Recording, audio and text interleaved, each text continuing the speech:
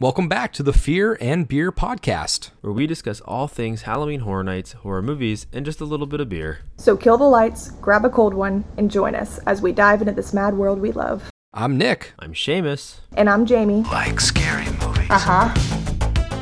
Here's Johnny. It's alive! It's alive! It's alive! You miss me. Aren't you drinking? I never drink. Why? And as a reminder to all listening, if you want to help us to continue growing as a podcast, don't forget to leave us a 5-star review on whichever streaming platform you use. To stay up to date with us and all of our episodes, be sure to follow all of our socials. You can find us on Instagram, Twitter, and Facebook at Fear and Beer Pod. Feel free to reach out to us. We love to interact with you all. HHN32 is dead and gone.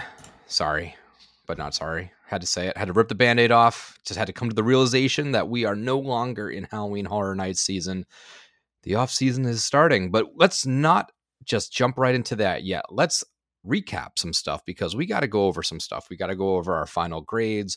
We have our award show coming up. We still have HHN32 content to come to your way in the coming weeks, but today we are going to go over our final rankings or grades. We try to do it in a different way, a little bit more fair, I think. So what we did was we gave everything a score. So for Scare Zones, the three of us scored the set design, the costumes, the sound, and the use of area on a scale of 1 to 5. And then I averaged that all together to give us our total scores. And then for the houses, we did the same thing. We did a score of 1 through 5 based off of set design, costumes, sounds and special effects, the story, and the scares. So I think this is just a little bit more of a definitive grading scale than we've used in the past. We've kind of just, maybe in the back of our mind, we took all these things into consideration when grading these things 1 through 10, but we didn't really put it pen to paper. So this time we did. So again, the three of us collectively kind of gave each one of these categories in these houses and zones a scale of 1 through 5. I added them all up. I graded them. I averaged them. And what we're left with is what we're left with. This is the definitive list. So we are not doing 3 separate lists. This is a average of the collective Fear and Beer group. I think this is a little bit more of a fair way. Jamie, what do you think? This is pretty fair for everything? Yeah, this is my first time getting to do it with you guys, so I was a little confused on the way how you wanted to do it. But now that you explained it a little bit more, I think I know where we're going with here. So I think that'd be the best way, honestly, versus trying to match up all 3 of ours and do it like that.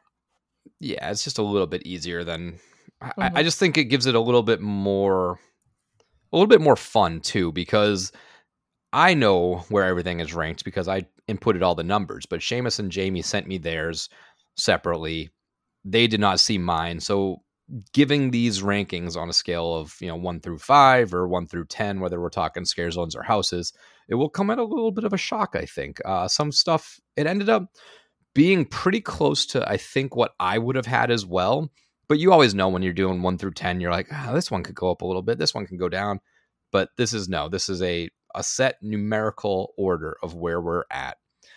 So that's what we got in store for you today. Now, I'm currently not drinking anything.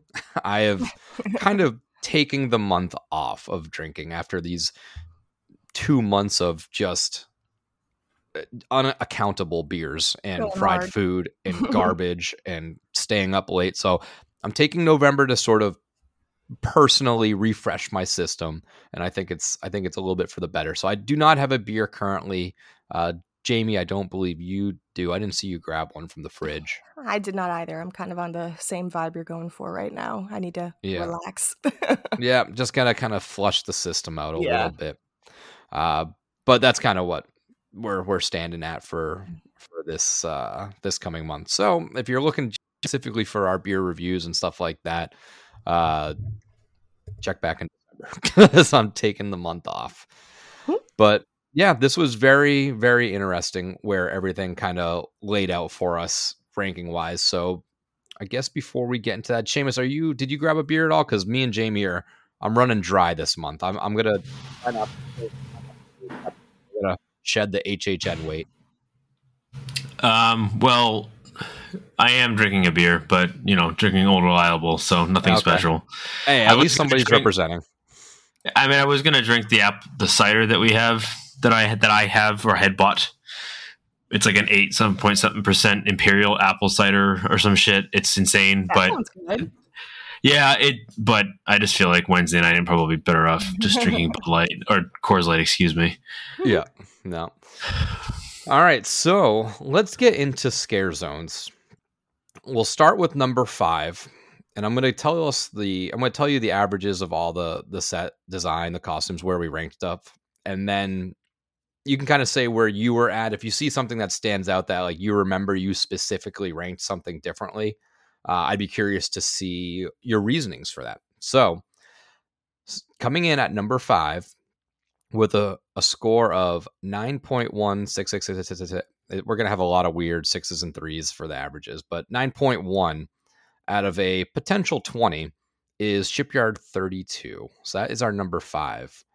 Now, collectively, our set design, we gave that a 2.6, costume 2.6, sound a 2, and use of area is a 1.83. So, Jamie, after hearing that, is there anything that stands out to you that maybe you ranked differently?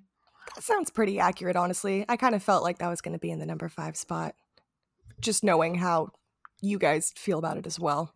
And it's very interesting to see how detailed you went into this and did the little math and everything. I'm impressed. I went very detailed. Seamus, no, this is good. Any thoughts on Shipyard 32 or where this landed? I mean, I think we kind of assumed this. I don't think it surprises anybody that we didn't like it. We've been talking about it all season that it just wasn't that good. It didn't do a whole lot for any of us. So the fact that it ranked where it did, I don't think it really surprises anybody. I gave it two for set design, 2 for costumes, 1 for sound, and 1 for use of area. And I only gave it a 2 for set design because I think, some of the set piece, like at least that main crane like set piece looks like it took a little bit of time to build, and so I gave him a little credit for that. But other than that, no, this scare zone did not do it for me. I was pretty nice with my rankings looking back at them now. You were very nice in your I rankings. gave the set design a 3. It doesn't surprise me that the costumes a 4. The sound a 4. A 4. It's like mechanic jumpsuits. No, and like, it's because reused characters. It's different, and I like the compilation characters. It's fun, but I gave the sound a 3 and the use of area a 3, so it was pretty much like that. I kind of assumed you'd be a little more generous with your rankings, I think, Jamie, than the two of us. I gave it a 2 for costumes, kind of the same reason. There were a couple in there that really did kind of. I dug fun. Like I like the Bat Stiltwalker. I thought she or he were cool. Other than that, yeah, that's about it. And I guess I should have prefaced this before we got into all of these rankings, but these rankings are more or less our view of. I mean, a lot of these are not direct relations or direct correlation to the scare actors. I kind of take them out of the equation essentially because a lot of this stuff is out of their control. They're kind of given what they give.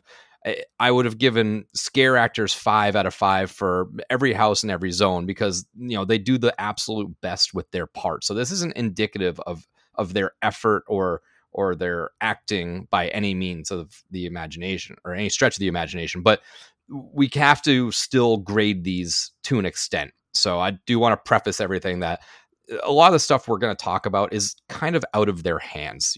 Everybody did a great job. There's no point that I'm going to be like, oh, well, the characters in this house kind of phoned it in or this zone was just kind of lacking. No, everybody did their part. It's just a matter of if the part fit well in what I wanted and if it fit in the zone storyline, which again, they don't have control over the storyline. They just kind of do what they do.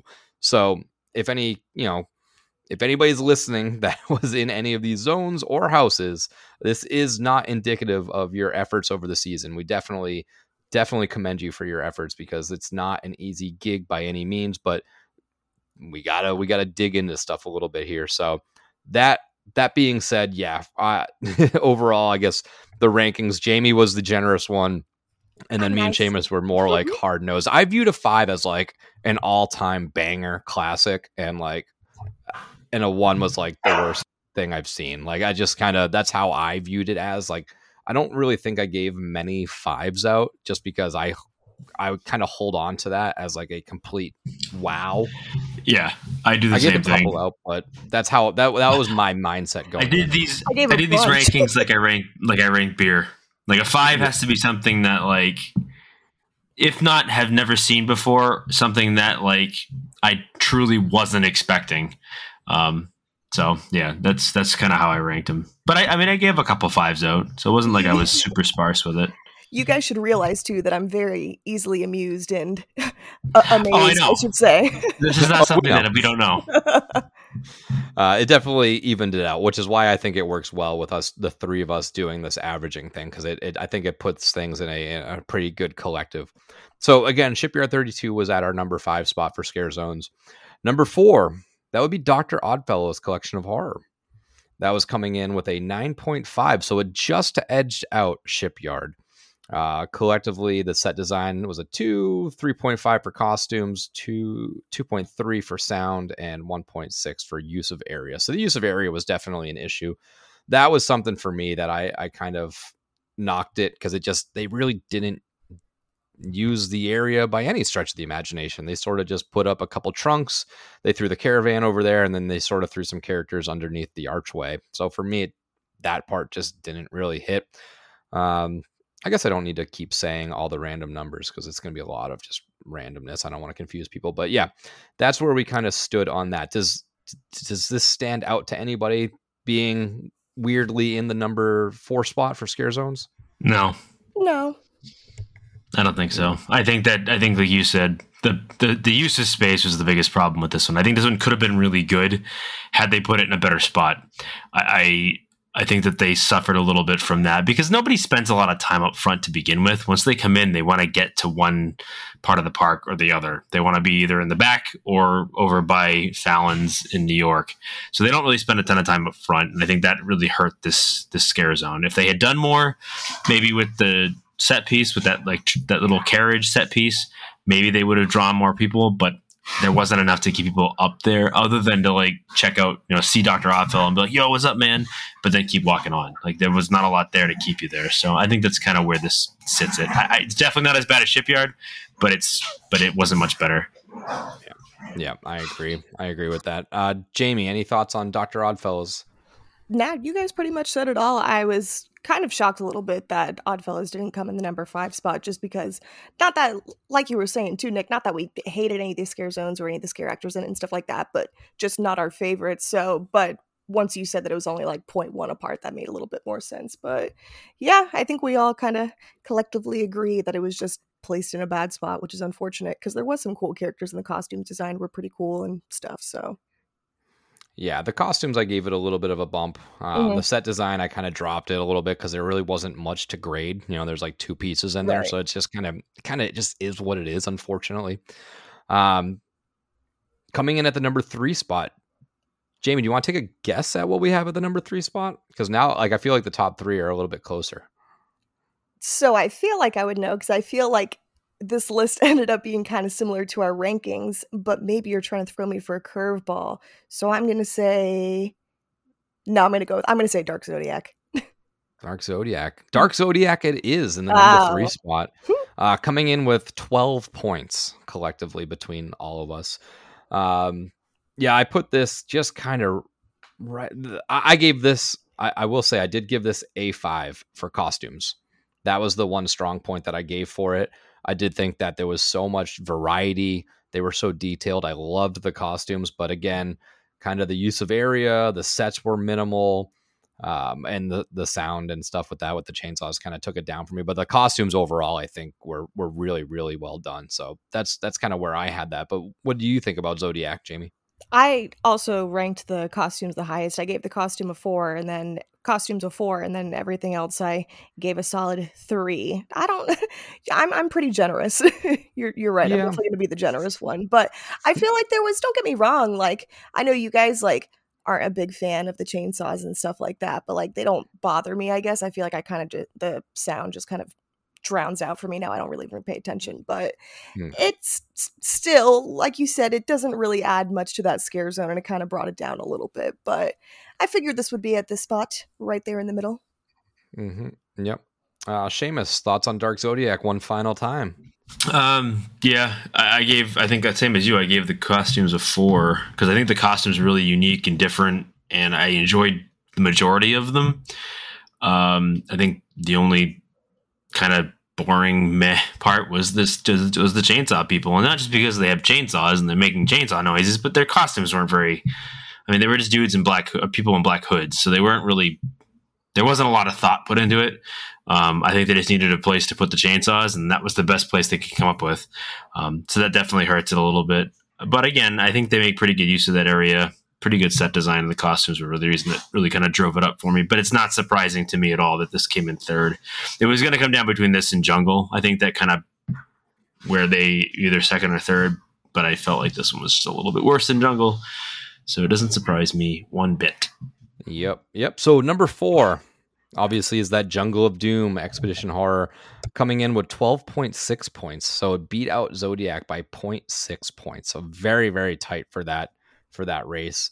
I mean, personally, I gave it like right? Sorry to interrupt. Number 2, you. sorry. Yes. Yeah, number 2. So Jungle of Doom number 2. I was looking at all the 3s on the board. No, it's okay. I just want to make sure. I gave it a 3 for set design. I gave it 3.5 for costumes. Use area gave it a 2.5 just because it was just kind of jumbled up. They didn't extend it out as much as the previous years, but that's just kind of where I landed on Jungle. I had a good time. Super, super fog heavy. I liked the majority of the stuff that was in there. I just wish there was like a little bit more variety, I guess would be what I want, because it seemed like there was kind of just like a lot of planter boxes. There was a couple of those like little pods, I guess is what they would pop out of in their little boo holes. A couple stilt walkers, and then just a bunch more fog. So it was very fine. Let's call it very fine. But Seamus, any final thoughts on Jungle of Doom? Nope, I think you covered it. It was okay. It was pretty good. It wasn't the greatest scare zone I've ever experienced, but they do what they can with that size space, and sometimes it works and they knock it out of the park, and sometimes it's like this where it's like, yeah, it's okay, it does what it needs to do. But I think the costumes were the best part again with this one, much like oh my god, the last Zodiac. Zodiac. I think the costumes are the best part about it. But yeah, other than that, I think you kind of covered most of it. Yeah, the costumes in our rankings had the highest of all of the attributes for it, for sure. Jamie, any final thoughts on Jungle of Doom? Yeah, kind of same thing. All I was going to say was I had the costumes ranked the highest. I really enjoyed the costumes in the scare zone, and the scare actors are really good and definitely got me a couple times. But like you guys said, not to keep repeating, but that's just a hard space to utilize, and I wish that they used it a little bit more with how they've done with past scare zones, adding some more stuff like they did with the Scarecrow and whatnot. All right. Well, Jamie, you want to announce the number 1 scare zone for us? Number 1 is going to be Vamp 69, Summer of Blood. Yes, it was. So As it I came in with a expected. total score of 14.8, which is the out of 20, pretty close. The sound definitely was the high point. It got a 4.3 out of all of us. So use of area was good as well. It was pretty across the board, at least in that mid 3 range for everybody. So Jamie, why don't you talk about Vamp 69, since this was kind of your number 1 going in, and it stayed your number 1 constantly throughout. It did. I'm going to miss, I already do miss the scare zone so much, honestly. I wish, as much as I was talking shit saying that, oh man, I'm kind of glad Halloween Horror Nights is over. I can finally relax. Now I'm like, dang, it's a Wednesday night. Could go to Horror Nights after. And I'm like, oh wait, we can't. But yeah, I ranked all of these pretty high. The only things I ranked a little bit lower that I didn't give 5s to were the set design and the use of the area. Even though there was a lot of props and different stuff, like the bus, the hookah table tent, the other tent with like the severed head, the lettuce bowl and stuff like that, and some of the stages, maybe I expected more props and different like little Easter eggs and different things that they can put in there and whatnot, like the merch booth. I know you'd mentioned before, Nick. I thought that was a really good idea. That would have been fun. And then the use of the area as well. I don't want to say that the use of the area wasn't great, because it is, especially for such a big stretch that they use. I guess more so I was thinking use of area as in where they had stuff placed out. I feel like it was a little sporadic and it kind of lengthened it a little bit. but it just made it look a little bit more empty. But overall, Vamp 69, you definitely will be missed, and I miss all my vamps already. And this was a great scare zone, and I'm glad we all collectively enjoyed it. Yeah, thankfully I stayed closing night to close it out, and I ran a couple houses, and it was like that 1:45-ish time, and I'm like, you know what, instead of going into one more house, I'm just gonna kind of hang out and vamp. And it was just a very cool experience. Everyone, the whole crew went to the front of the stage. They were all singing and dancing as, counting down the minutes essentially, and then they did one kind of final curtain call. Essentially, they had one last little show with the Hammer Girl went up on stage. Everyone was cheering. They tore her apart. We got the no love, no peace, only blood from the Blood Slayers leader, and then they kind of walked out one at a time to I was going to say standing ovation, but it's a scare zone. Everyone's standing, to a full ovation of everyone clapping their way out of there to close out HHN32. So that was a really, really cool moment that I got to experience. Seamus, thoughts on Vamp 69? Yeah. Again, this year, just in overall, wasn't my favorite for scare zones. I think we can all agree.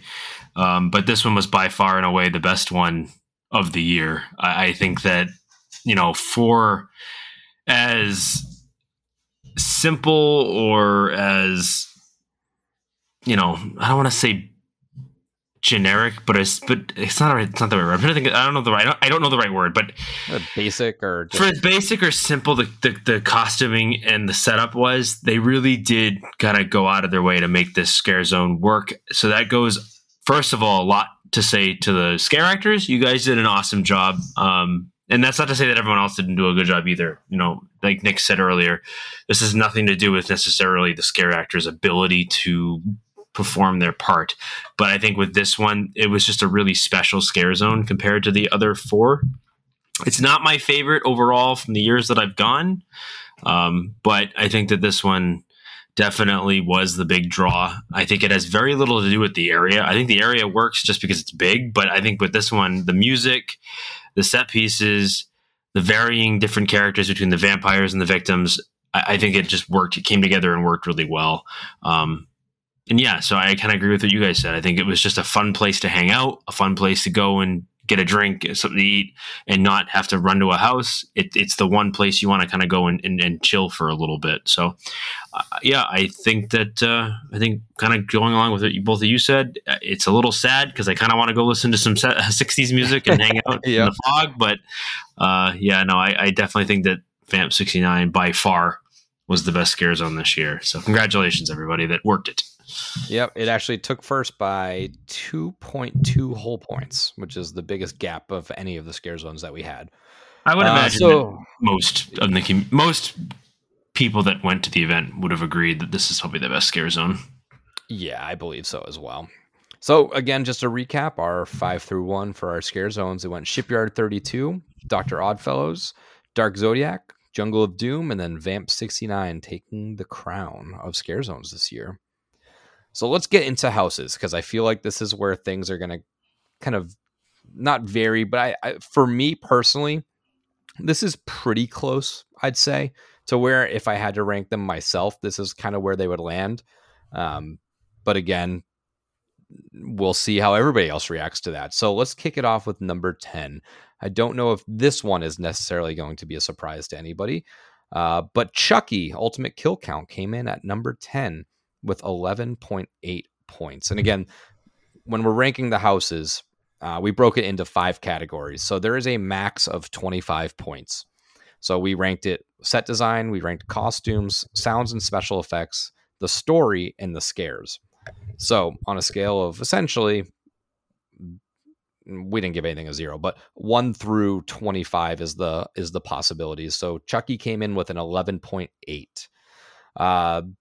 What do we think? So I want to go to Jamie, because Jamie, go through your rankings on this one a little bit, because they were very different and they brought the average up. I am absolutely shocked and betrayed that Chucky's at number 10. There is no way. I thought you guys were going to say Dueling Dragons, and I was still going to be pissed off. Y'all are a bunch of haters. So go through your rankings individually of this house, because I want to discuss with Seamus. Yeah. Because we can explain it. Because I think because even mine, like, I surprised myself a little bit, so I don't think this is necessarily just hating on it. No, I think I'm this just house messing. suffered from a few specific things. So Yeah. I do want to hear kind of like why you thought it was as good as you did, and kind of then go through with our two rankings and kind of figure out where we differed. Maybe I was delusional at work when I was doing these rankings. No, I I don't did think rank you were them pretty delusional. high. No, I I do. ranked them pretty high. I think, but Jamie, I think again, I didn't hate the Chucky house. I really did. but I think part of it is, and there's nothing wrong with this. I think you're a lot more positive is the best way to put it about everything. Whereas I'm hypercritical, and I think Nick's kind of like right in the middle. Yep. And I think that makes this so good is that like we want to hear differing opinions. I know that I'm going to get hate for hating certain things, like I always do. I mean, I'm ashamed. This is the hater on the podcast, but please, again, I don't want to keep cutting you off. So explain your thought process. We don't have to go through this every house, but we'll start with Chucky because Chucky is a 10, and it is surprising because the way I was talking about dragons, you think I would have ranked dragons a lot lower. But again, please go ahead. So, set design 4, costumes 4, sound and special effects 4, story 4, and scares 3. Holy shit! Yeah. When I saw those numbers, I was like, okay, what's going on here? So, just let's touch on the story real quick. So a 4 out of a possible 5. If you've seen pretty much any of the Child's Play films and pretty much any of season 1 or season 2 of Chucky, you're going to know what's going on. And I feel like Chucky is that kind of character. Like, even if you aren't familiar with Child's Play and those films, you know of Chucky the killer doll, obviously, so you know what he does. I feel like that's kind of justified in his name, whatever. But I don't know, I feel like the story kind of went really well. I feel like the meta story that they were actually going for wasn't really drawn out as well as they expected it to be, or as well as they anticipated. So I feel like that kind of threw people off. But I feel like you didn't even really need that aspect of it, because I feel like it still told a story with the different scenes from the different Child's Play movies and the Chucky series. Yeah. So, and for me, I took the story that like they told us, like the whole meta, right? This is a bad haunted house. Chucky showed up, didn't like it, was killing people. And like I graded my score essentially of like how well I could pick that story out by going through the house. Right. And kind of meshed it with how much do I actually like that idea. But I gave the storyline a 1. A 1? It didn't. God. What they said was going to happen just didn't fully come to me from walking through the house. It just kind of looked more of a best of, which had they said this is a best of Chucky kills or whatever, then I probably would have ranked it higher. But the way they said it was this meta thing where Chucky comes to, possesses people, and you got random characters just from the movies dying, and then you have random big Chuckies, and then you have Chuckies on a string, and Chucky's playing with electrical cords, and it was just kind of, I'll say messy is the right word, I think, for the story. And then let's see, costumes, you gave it what, a 4? Yeah, some of those puppets and everything look so good. Yeah, but I mean, I consider that. I gave costumes a 1 again. I consider that the costuming department, I should say. But honestly, the other costumes weren't that bad either for the characters that they did have in there. They were just wearing T-shirts. Glenda looked great. You knew Chucky. who Glenda was. They looked great. And then the people dressed up with the Chucky outfits looked good, and their makeup looked good. I don't know. Maybe I'm just too nice, but I really didn't hate this house. I wish I got to do it a couple more runs. I feel like I kind of slacked on it, but I don't know. I still don't know how to land at number 10. We don't got to keep going over it. It's okay. Oh, it's fine. Seamus, any other thoughts on Chucky and the wildly positive, ambitious scores from Jamie? I like Chucky. No, I mean, so I wanted to really like this house. I did. I really wanted to give it a chance because I think going into it, I wasn't super hype on it. Like, I didn't really dig it. And like Nick, I'm not a massive fan of Chucky the character. I like the original Child's Play, and I can find some charm in like the Chucky movies just because, they are what they are. But I don't subscribe myself to the massive Chucky fan base that's out there. Like, I know there's a lot of people that are really, really into it. So they got exactly what they wanted. But I'm with Nick. The story's awful. There really was no cohesion to it whatsoever. It was just like, let's find the best things that we can think about the show, and then some stuff from the movies, and throw it all together into one big house. But there really was no story. It was just, hey, remember this kill? Hey, remember this kill? And then a bunch of stuff that like they kind of threw together. So that didn't really excite me. I didn't consider the dolls part of the costumes. I consider those part of the special effects, and I gave that a 3. So mine was 1 for set. Let me start over again. 1 for set design, because there wasn't much of a set to really begin with. What?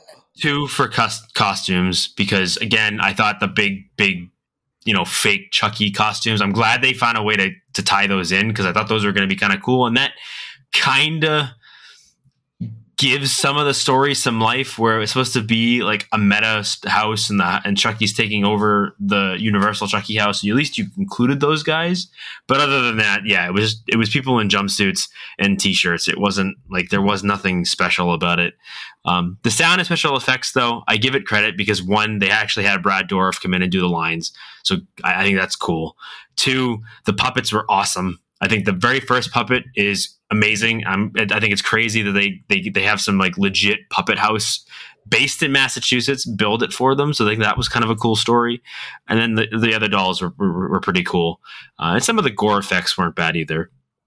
I like the idea of the guest operated scares too. So that was kind of cool. Guest operated triggers or whatever. So that's the GATs. Yeah. So again, interesting idea. Could be better implemented, but otherwise, I thought that was pretty cool. But then I gave, like I said, the story a 1, and the scares, I'll give them a 2. They weren't bad enough to be a 1, but I mean, there weren't anything memorable, to be honest with you. Yeah. So yeah, I mean, it's unfortunate, because I really did think that the Dragons was going to be the worst house here. But I mean, between The Last of Us, Chucky, and Dragons, I figured those would be the bottom 3. So we'll see where this goes. But yeah, sorry, Jamie. I'm sorry I didn't like Chucky nearly as much as you did. It's okay. Well, let's jump right into number 9 then, because you mentioned one of them, Seamus. Number 9, The Last of Us. Oh, coming in. Wow. 12.5 points out of 25. The real drawback for this one on our scale, from what we've ranked it, was the scares and the story. Those were both the bottom that kind of dragged it down a little bit. The set design was fairly above average. It was at a 3.8, but the others, the story and the scares were at a 1.8. So yeah, for me, I think the story aspect that hurt it was pigeonholing the house into the one area. I think going into it, we were kind of on the fence of being like, this could either be a good idea, so that way it's cohesive at least. But by doing that, you're excluding a lot of other stuff that was from the game that could have been used. That was like, would have been fun to see. The scares for me dropped because of, I view it as like lack of taking the opportunity to really get us. Going in, I thought we were going to have some very dark rooms with sounds of a bunch of clickers around us, and there was really only one little scare in there that had the double scare of the clickers from both sides with those mirrors, so you didn't see them coming.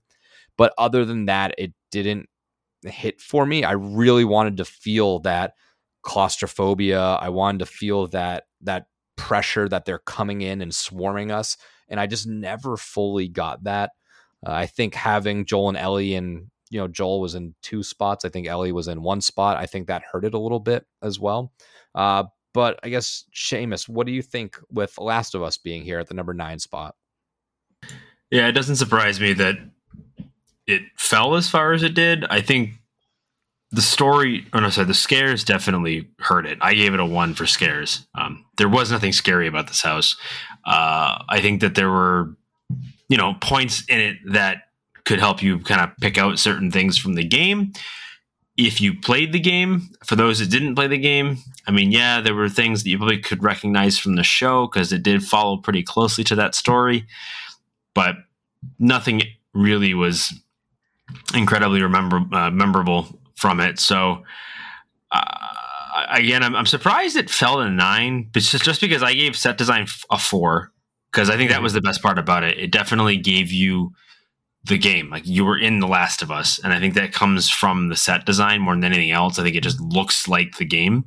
And then the costumes, I gave a 3 because behind that, the costumes are what give it the effect. But there's so many things that I felt like they could have done, but they didn't do, and that really did kind of drag it down for me. So, unfortunately, for the fans of the game, we just weren't super wild about it. And I know there's people out there that are going to be super into it and think that it was one of the best houses of the year.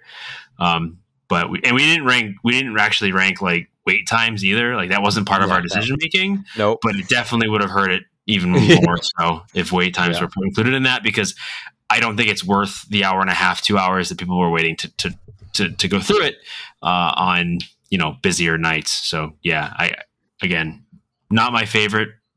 Not probably would not have been my 10th ranked house if we had just ranked them, but it definitely would have been the bottom 3 for sure. Yeah, and me and you are very similar. For set design, I gave it a 3.5, and the costumes, I gave it a 3 as well. So we're right along the lines there. I don't even know we could do half points. I would have done half points had I known that. Yeah, so that's the reason I gave it a 4. I should have said that, but I just did half points myself, and I think it works out better because we ended up with 0. We ended up with 0 ties on these. Oh, well, so good. Very definitive 1 through 10. Jamie, thoughts on The Last of Us? Yeah, I mean, I'm kind of surprised that it went below Dueling Dragons for you guys. I'm interested to see Seamus's rankings. Maybe he's came around a little bit, but I ranked this fairly low. Let it be noted, though, that I did only do this house one time through the whole season. A new record. I did it a couple times. Nope. Last of Us, I only did one time on opening night. Never again. I said I wasn't going to do it again, and I didn't do it again. Like you said, I just can't. I hate to be a hater. There you go. I'm the Last of Us hater. I hate to say it, but I just can't justify waiting in that long of a line for something that I don't really enjoy. I did give the set design a 4. I thought it was really cool. When we did the Unmasking the Horror tour, I definitely grew an appreciation for it to see with the lights on and see all the detail that was actually in it. The costumes, I gave it a 3, and then I gave the rest of the categories 2s. So that's probably what brought it down a little bit. But yeah, I mean, it's just hard for me because, like I've said before, I just haven't watched. I've only watched a little bit of the series. I haven't played any of the games, so I can't really follow the storyline that much through the house. But from what people said, it's only follows, from what you guys have said, only follows one storyline, Nick. But yeah, I mean, that's all I got to say about The Last of Us. not the biggest fan. All right. Well, moving along to number 8 with a 15.8 is Dueling Dragons Choose Thy Fate. So it's right there. The biggest drawback for this one, for ours, was the scare factor. Had the scare factor gone up 1 point per person, I think this would have been in the top 6, possibly. Wow. Yeah, because it across the board, it got real. I mean, the set design got a 4.1, costumes were a 3.6. Sound and special effects 3.3, a 3 for the story, and then a 1.6 for the scares. So the scares definitely took it back. So let's just kick it over to Seamus, our resident dragon fan, and let him talk about his, because I think this will surprise you a little bit. Yeah, I'm not gonna lie to everybody. I mean, I'm not going to stuff my face full of humble pie, but I'll take a nibble. I'll nibble a little bit on it. I gave the set design a 4 because I think that and the costumes were its strongest point. So they both got 4s from me for those 2 rankings. And to be honest with you, just to go on a tangent, like, the idea of ranking these by these 5 different categories, it completely changes the game. Because chances are, if we had just ranked them, I would have stuck Dragons probably at 9 or 10. Yeah. Because overall, it still wasn't one of my favorite houses of the year. I knew I wasn't really going to like it. I didn't really like it. But I have to give its due where it's due. I'm man enough to man up and say when I'm wrong in certain places. And I think that for set design and costumes, it was one of the better houses. I think that the set design worked really well. They put it together really well. It felt like you were in a medieval castle fighting dragons. I mean, it gives that effect, and that's what you get from it. I think the costumes were really good. All the dueling wizards, whether I like the story or not, which I didn't, obviously, it conveys that story to you. It conveys a battle between, blue and red hot and ice or fire and ice, whatever the hell you want to call it. So it does what it sets out to do. So I have to give it its due. But then I gave sound and special effects a 2, only because I think some of the lighting effects in it are really cool. Other than that, don't really care about it. And then I gave the story a 1 and the scares a 1 because I hated the story and it's not scary whatsoever. So we did have a very good run the day before. And again, right? So fun. like that helped it out. I think I gave having that last run we did the second to last night of the year where it was literally like a group of 7 or 8 of us, and we went through, and there was nobody else with us. Between that run and the run I did with my son Colin, where it was me and him, the only 2 that picked ice. No one followed us into ice. No one was ahead of us in ice. And we got Merlin. I think that was a pretty cool experience for him and for myself. But it doesn't change the fact I think the story was stupid. I'm sorry, sorry, Universal. It was not. It's not my thing. But again, things can surprise people, and I think this is going to surprise a lot of the listeners of our podcast because they probably figured that this Dragon's House would be like 10th by far. And it wasn't. So, yeah, that's kind of how I feel about it. It's very close to the one above it as well. It's a matter of 0.7, I want to say. Huh. I'm not great at math. Oh, 0.5. 0.5 I figured away, these would be really close either way. Yeah, it's pretty tight for there. That last run, I didn't do it on closing night because the run that we did the night before was just so perfect. I didn't want to touch it. But yeah, we got to run it. We paired up Seamus and Jess from HHN365, so we all got to go. So it was all of us, Matt from Catacombs. It was just a whole group of your favorite HHN potters just going around and playing Magic with the wizards, and it was just such a good run. Jamie, thoughts on Dragons in the number 8 spot? 8 spot, yeah. It actually made it higher than I thought it was going to be. Like you guys said, I thought it was going to be in the 10th spot, and I think everyone else was probably going to think the same thing too.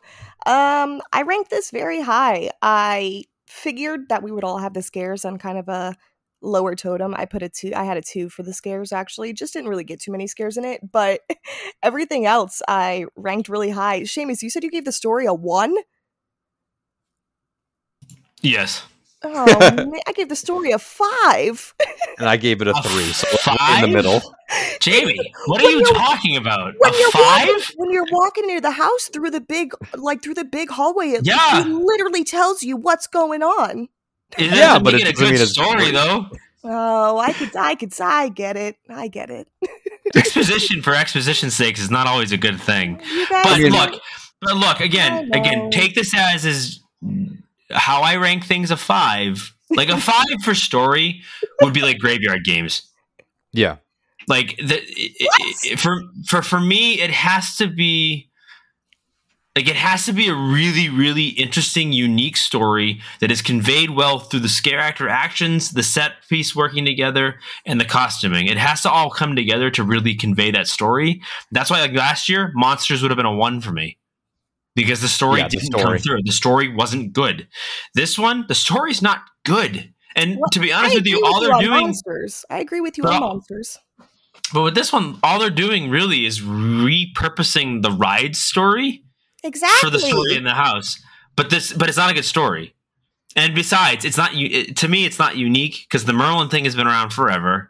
Like Merlin's it's not a universal character. That's something they come up with. This is something that comes from folklore and Robin Hood and all this other shit. So they just repurposed Merlin for their own thing. The most unoriginal wizard name. I get it. I think you and I are very much different on this. Like I think you are into this stuff. I'm not. Like the farthest I'll go fantasy wise is Game of Thrones, and that's just because it's super bloody, super horny, and kind of fucked up. I'm not even super into like fantasy stuff. I just thought how you said, I thought it portrayed the story of the ride very well. And that's fine. And I think that's why a lot of people like it. I think that's why you like it. I have no connection to the ride. I never rode the ride. The ride was gone by the time I had come back to Universal. It hadn't been built the first time I was there, and it was gone by the time I had gone the second time. So that's fair though. It's just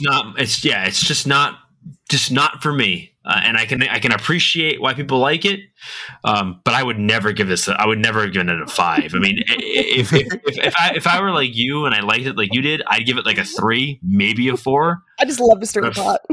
No, you're not. It's okay. It's fine. Like, I think your version of a 5 is a lot different than what my version of a 5 is. Like If I I said, was like a ever a 5 teacher- from If I was Like a ever a 5 teacher, I'd be the worst teacher because I'd be just grading everyone so well.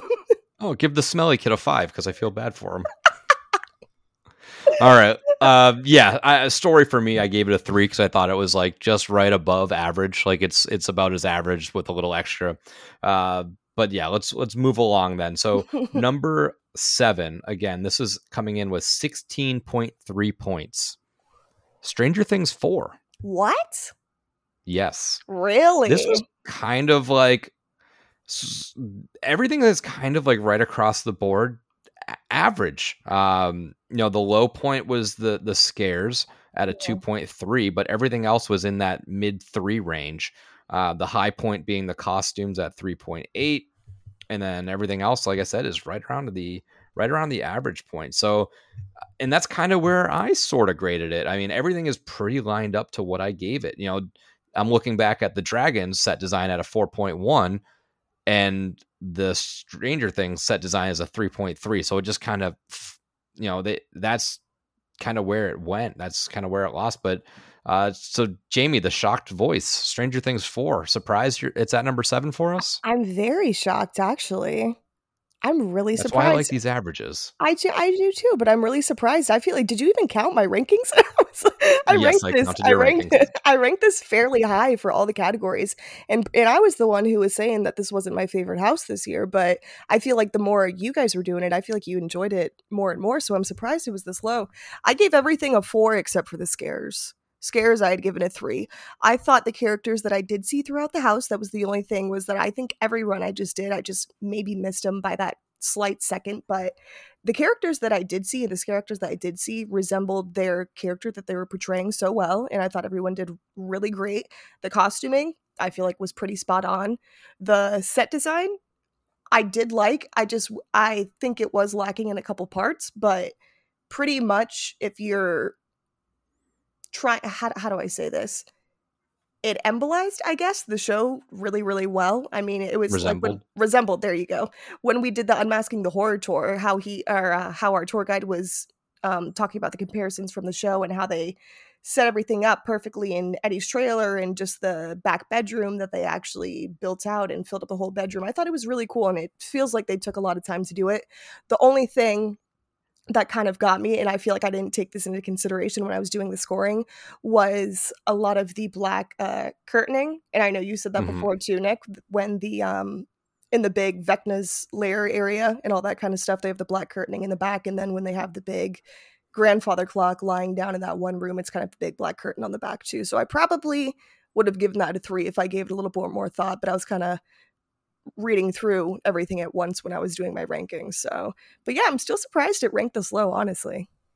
Yeah, that's the set design I had at a 3, just because of that factor of those curtain rooms and stuff like that. I thought that was, I think there was a lot of missed opportunities. We could have had a very cool Creole house. We could have had some stuff like along that. I just thought there was some missed opportunities in there. Yeah, like you said, the characters in this house were so cool. Like they were spot on. They were great. They were just absolutely perfect for their parts, and they killed it. But overall, it was just kind of like I put everything right at like a 3 and a 3.5, and then the scares I gave a 2, just because it wasn't really meant to be a scary house per se.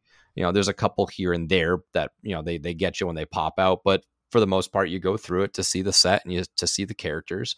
And that's just kind of unfortunately where it landed for me. And I had this thing at like number 1, I think, going into the season. But Seamus, Stranger Things 4 at the number 7 spot. Surprised?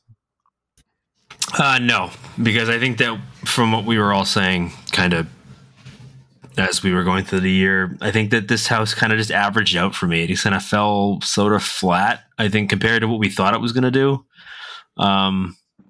It didn't. I think what it does is it suffers somewhat from how good a lot of the originals are. And judging by who is on this podcast, I think that, a lot of the originals tend to shoot way up the rankings. and the IPs kind of suffer for that a little bit. I gave this one, the costumes were the best part. I gave that a 4. I think that, they go well out of their way to find scare actors that actually look like the characters from the show. They go out of their way to make sure that it really does immerse you into the story of the show because of that. And I think that helps. But set design, I only gave it a 3 because there were aspects of it that I felt like they didn't utilize the space as well. I understand like they were going for big and broad, and they want to they want the upside down to feel like the upside down. And I think they do that kind of well, but they definitely missed the mark when it came to some of the set pieces. The facade could have easily been the Creel house, and it wasn't. There were parts of it that did kind of suffer because of that. It did feel kind of samey because you went through the trailer a couple of times to kind of mimic different scenes, and there's nothing wrong with that necessarily, but they're also like some of the transitions were kind of weak. Like, here's the desert, it's this tiny little room with sand, why even have it at all? Or the pool, which is a little weird. So I think it kind of suffered a little bit from that. Sound effects, story both got 3s for me, and the scares was a 2. So not entirely surprising that it finished kind of lower mid-pack, but I guess a little surprised that it was as low as 7. But otherwise, I mean, again, I love the show. Don't get me wrong. I think Stranger Things season 4 was still like the second best season of the show, but it didn't really translate as well as I thought it would to a house. And that's unfortunate because I think it does, it did what it set out to do, but it was never going to really ever meet the hype that it had. I don't think. Yeah, and there was a couple of spots, like you mentioned the desert, and they're like, when we were doing our tour, they're like, oh, and this is the desert. It's like, okay, the wall's just kind of painted beige. Like, and you're supposed to be in a pool here. It's just painted and blue. Like, you would never pick that up. Like, the cool things about this house that that I didn't take into account because we didn't learn about it unless we were on the tour. So like the Eddie thing, like his room, you would never have known that had you not been on the tour. You wouldn't have known that room was supposed to be the desert because who's going to know that? It's dark. You can't tell what color the walls are. Yep. So it just felt like they were out of place had you not taken the tour. And I think that hurt it a little bit for me. Again, these are personal rankings, so let's just preface that by saying that. But yeah, that's kind of what it is. This is honestly, though, this was, and maybe it's because we had previously met a lot of the cast members of this house, but this was my favorite cast in the houses, just because we'd have those interactions with people that we met some of them at Stranger Things trivia randomly, and then we were kind of both looking at each other when the trivia had all wrapped up because, not to brag, but we won.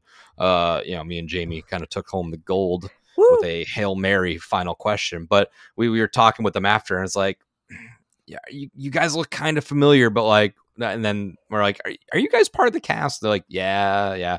And we kind of chalked it up and started kind of finding each other online once they followed the pod, and we found them.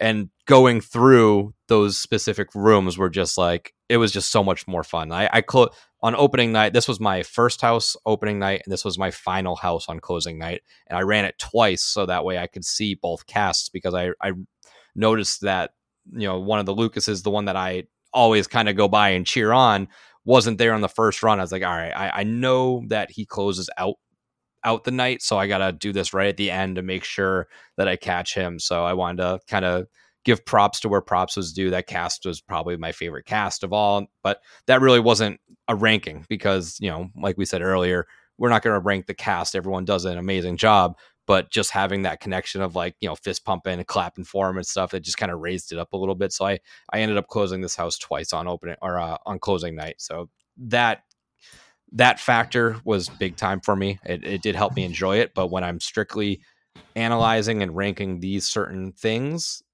that is not really a part of this. So that's kind of where it fell for me. Coming in at number 6. Now this is surprising. So these next, 6 through 1 are all within 1 point.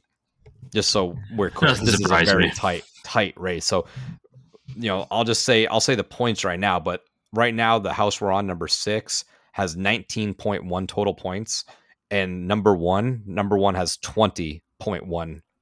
So Wow. everything is separated. These next 6 houses are all separated by decimals. It is that close. And none of them were tied either, so that's pretty wild. Can I guess? And they're all off by 0.3s pretty much. So like everyone's off kind of just by like 1 or a half because I did halves, but had I not done halves, they probably wouldn't be tied. So Jamie, were you saying you wanted to guess? I want to guess. All right, so let's see. So 6, the number 6th house, Jamie, what do you think it is? I think it's The Exorcist Believer. Seamus, what do you think our number 6 house is? Oddfellow.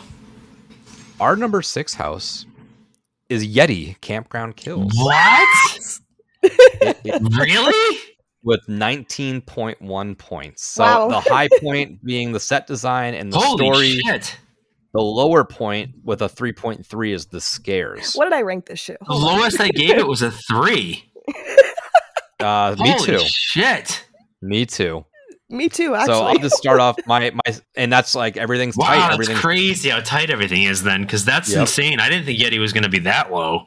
Yep. So number 6. So just for my rankings, I gave set design a 4, costumes a 3, sound and special effects a 4, story a 3.5, and a 4 for the scares. Like it was all very above average and higher up. The set was great. There was a lot of really cool pieces.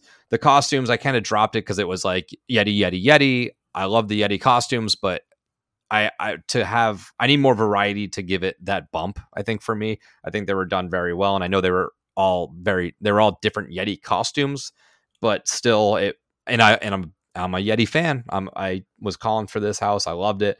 And again, like I said, these are all very tight.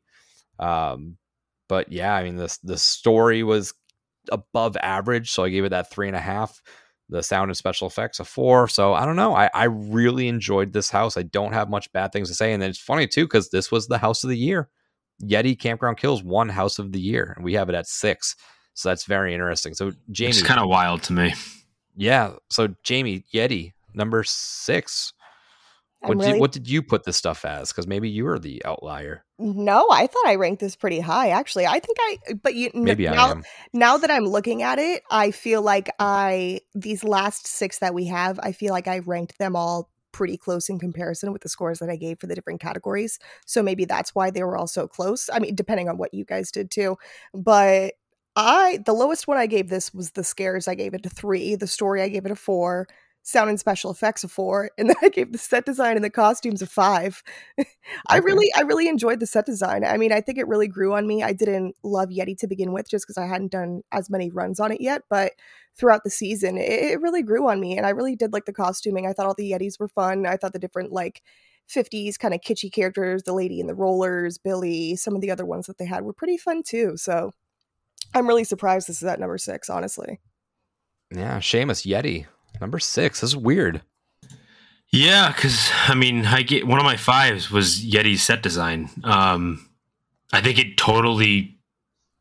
You felt like you were in some Pacific Northwest, Upper Midwest, like camp, like a national park. It felt like a national park. It felt exactly what you were, you wanted it to feel like when you thought Yeti Campground Kills. It's exactly what it felt like.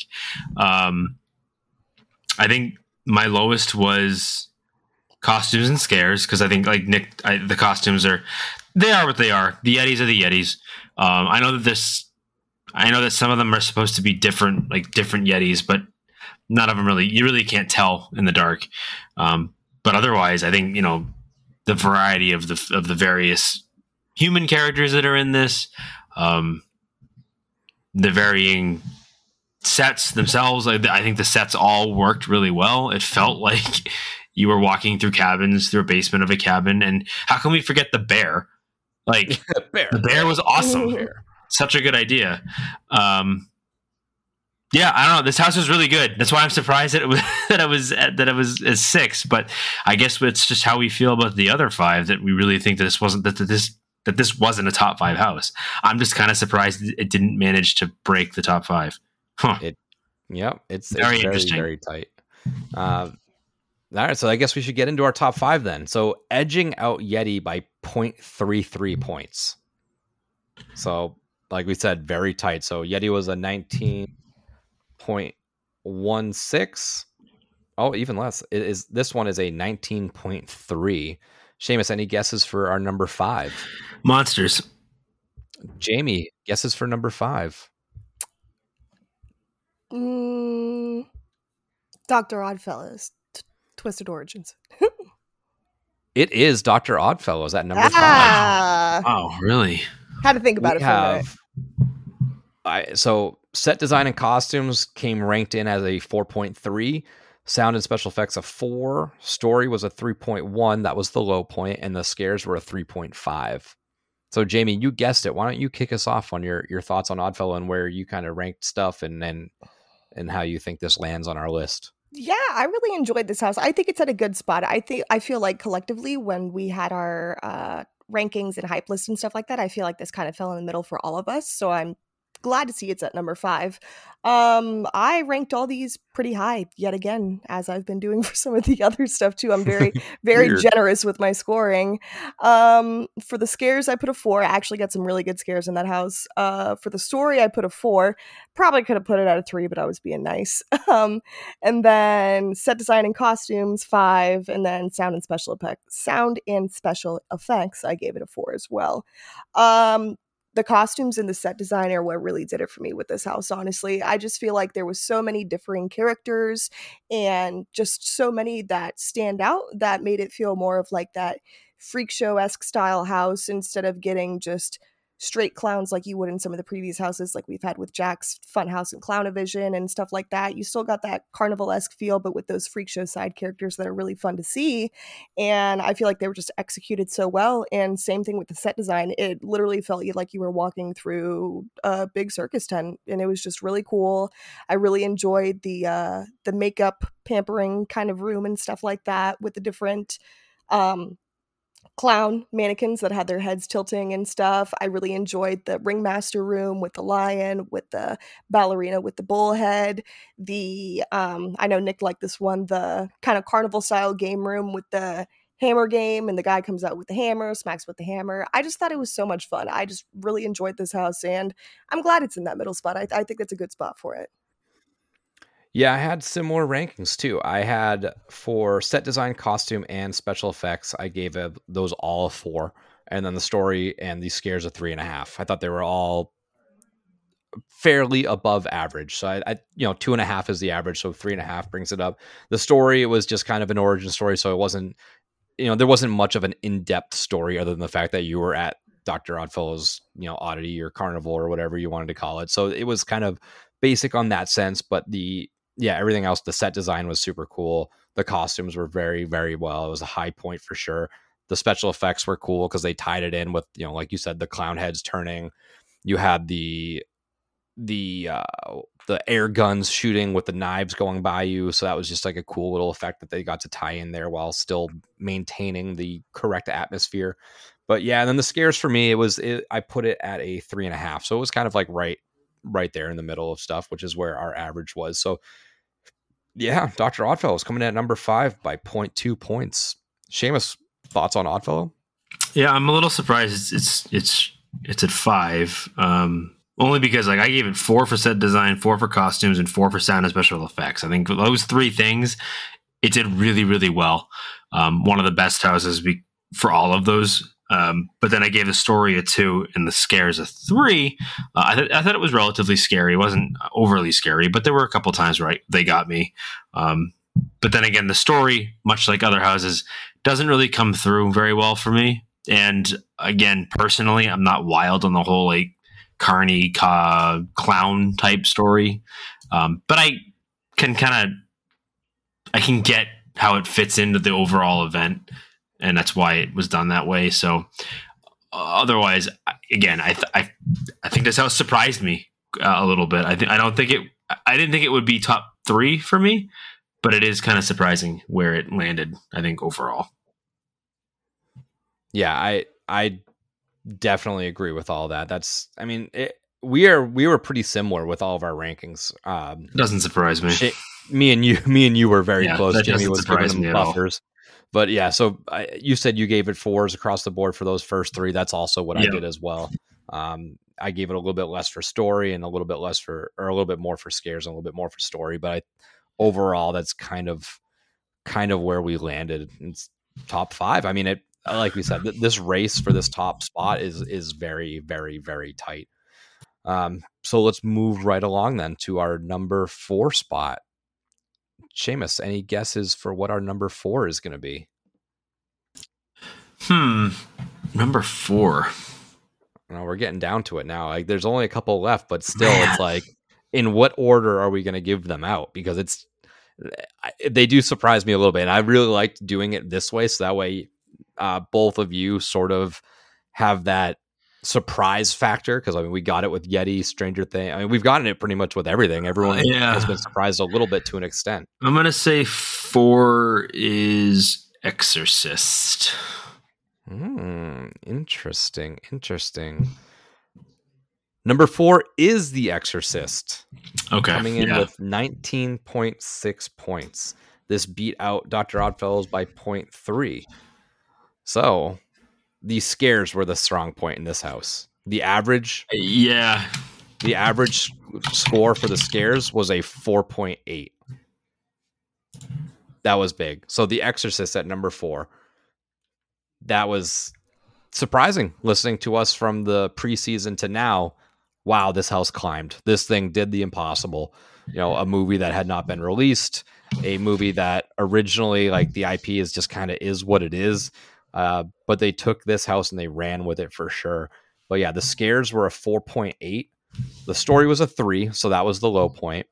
The sound and special effects 4.3, costumes 3.5, and the set design of 4.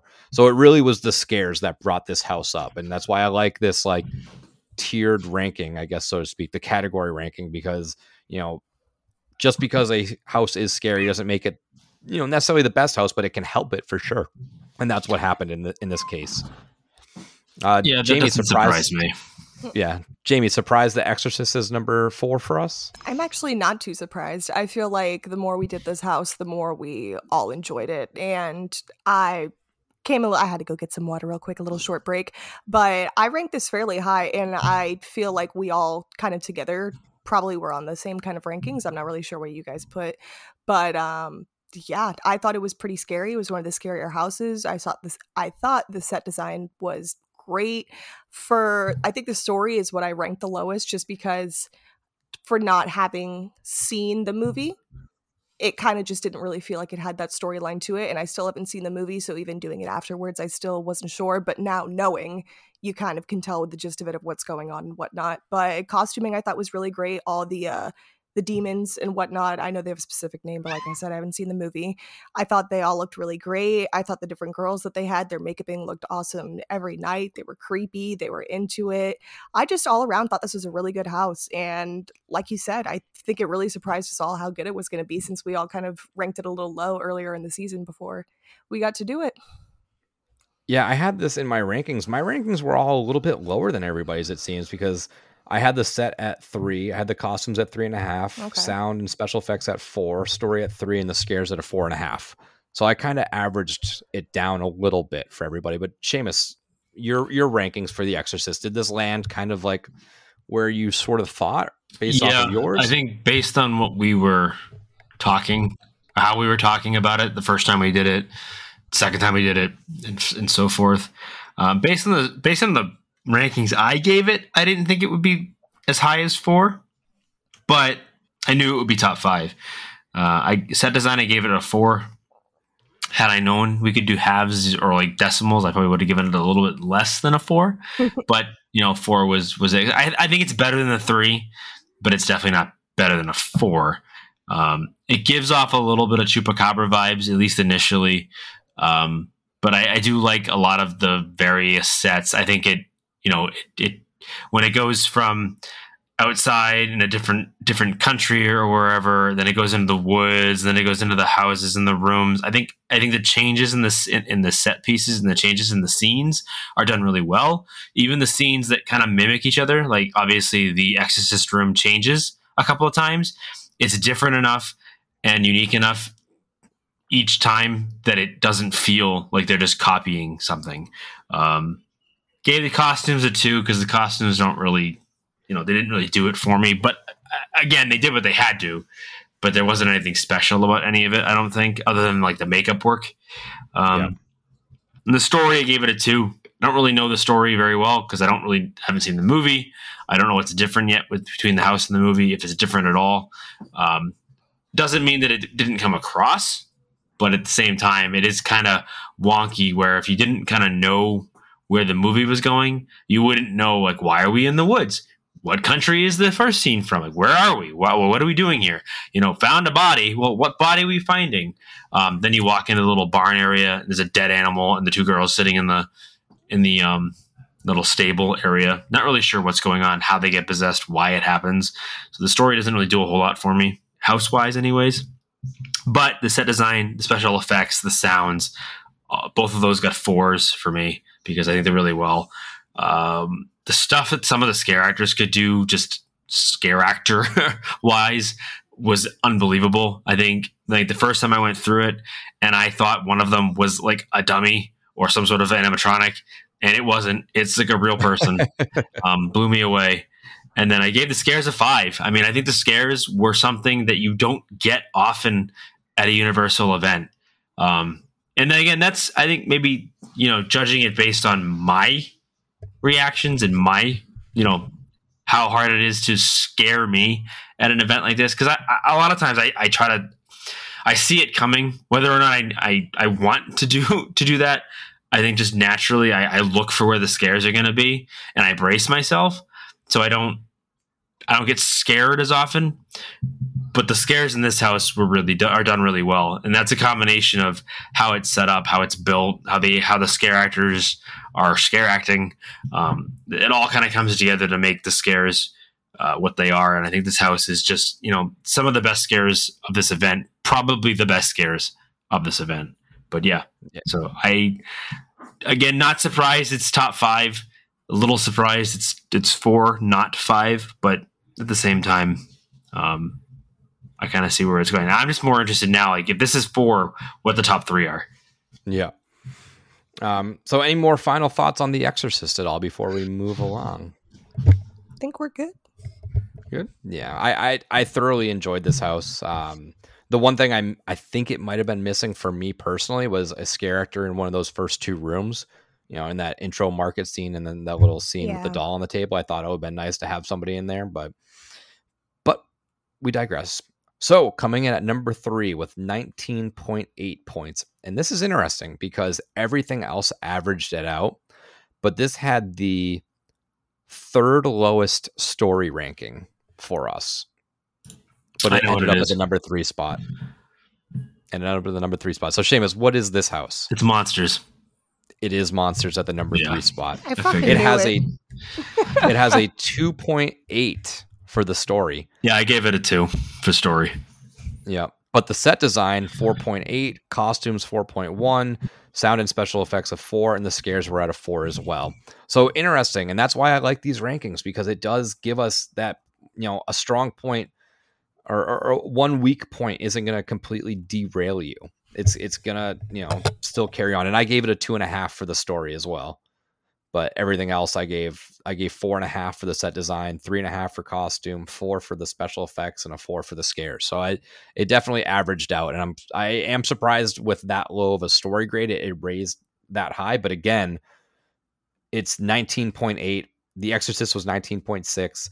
Oddfellow was 19.3, and Yeti was 19.1, and the one above it is at 20 points. So again, each one has been differed by like 0.2 points. So that's how tight it is. So Jamie, Universal Monsters, number 3. You happy with that? I'm disappointed.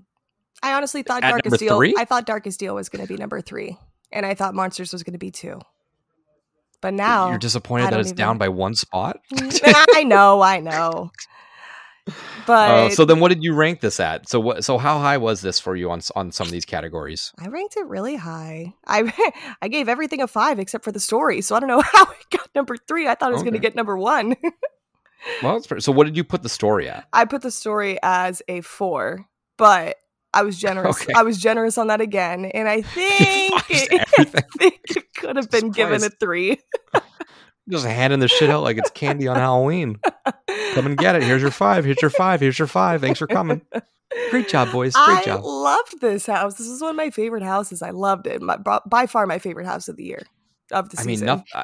Number 3 is nothing to scoff at. This was an amazing house. I think compared, if you ain't first, you're last. So no, it's not first. It's third. I mean, to be serious, the fact that Monsters ended up at 3 should surprise everyone that listens to us, because again, I'm known as Seamus the Monsters hater, and the fact that this landed at 3 should say something. Yep. Because I gave the story a 2. I don't think the story was overall that good. I don't think it really. It didn't do. I just don't think it was cohesive, and maybe that's just, it comes from the nature of being a monstrous house with various monsters all kind of thrown together. Much like it was last year, it felt super pasted on, and it didn't come through, the scare acting, and it didn't come through the costumes and the set pieces. But everything else about this house was so strong that it definitely averaged it up, for sure. Yeah, I think so too. I mean, the set alone, just that entrance facade, I gave that the set first design a 5. walking in, it's like, wow. Again, this is one of those houses where the set design, and I gave a couple set designs for 5s. I gave this one a 5. I gave Yeti a 5. I gave a couple other ones, or at least another one. The set design is 5, because I think that this house, as far as sets are concerned, was special. I really did think it gave off the feeling of being in mid-century France. In the mid 1800s, it felt like you were there. That facade was phenomenal. That facade just hits you immediately. The minute you walked in, you felt like, oh shit, I'm in like dark, dreary 1800s France.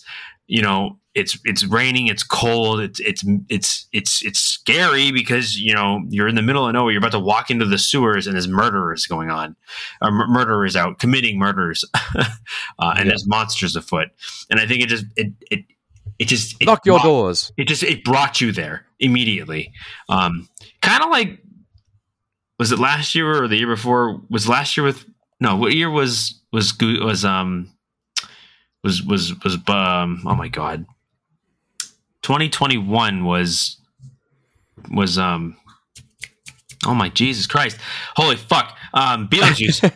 Beetlejuice. I'm so fucking old. I don't know what year Beetlejuice was. Was it 2021? Either way. That was 30. Yeah, so 2 years 30? ago. Yeah, it was 30. It was the COVID year. So that type of house where you walk in and it's like big open facade, you've got a scare actor talking to you, it's Beetlejuice. Same idea here, where you just walk in and you just immediately are brought into that world. And I think it just really, it worked incredibly well. And overall, the set pieces are we're just phenomenal. I don't know, I can't really speak any higher of this house when it comes to that, because I think it was one of the best houses this year when it comes to the set pieces. And other than that, costumes really done really well. The effects were pretty good. I gave it a 3 for effects. I love the spine rip effect, which I'm so happy they got that working. And then the scares, I gave it a 3 too, because there were some scary points, some not so scary points. But otherwise, Monsters surprised me. I'm definitely in my humble pie for this one, because I think I went into this thinking, well, Monsters usually sucks. I'm not going to be happy about it, but they definitely proved me wrong with this one. Yeah, I mean, the special effects in this thing with, like you mentioned, the entrance facade with the rain coming down.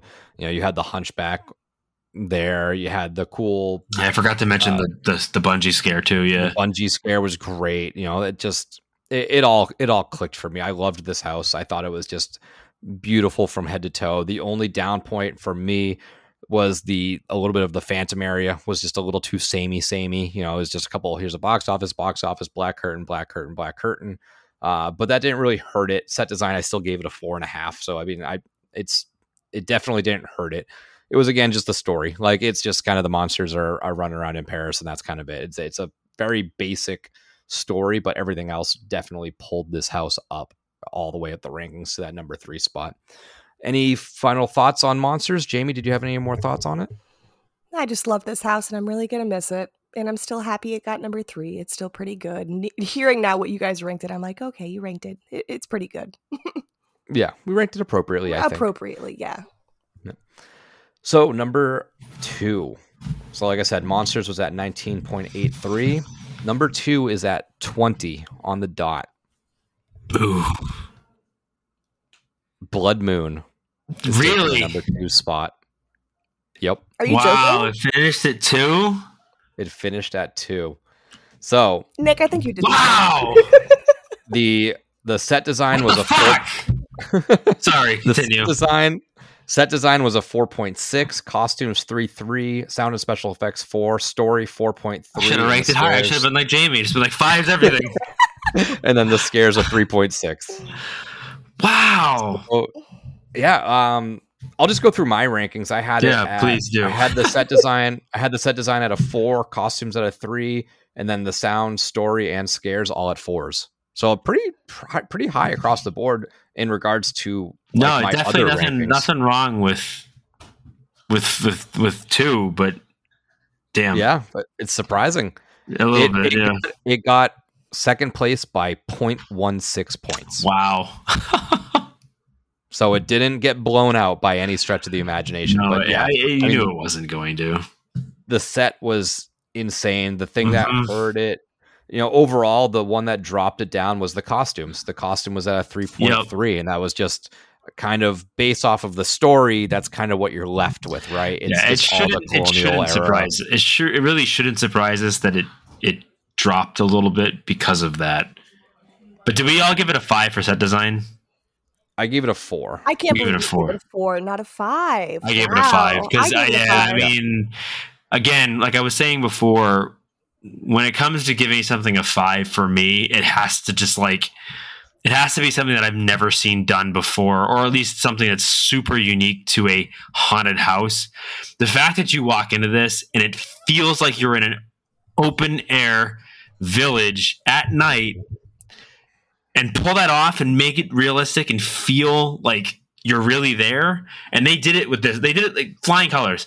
Our tour guide for the 6 house behind the whatever tour, the lights on tour, she wasn't lying. When the guy that designed this house, the person who led the design of this house, really is, if not a genius, someone who truly knows what they want and really made their vision come to life. Because it does. I mean, when you get to that opening scene, when you get to that the big set piece where you're in the middle of the courtyard, and it's not just like effects and facades and half walls to make it look like you're in a courtyard. You're literally in a courtyard because you can see this from multiple angles.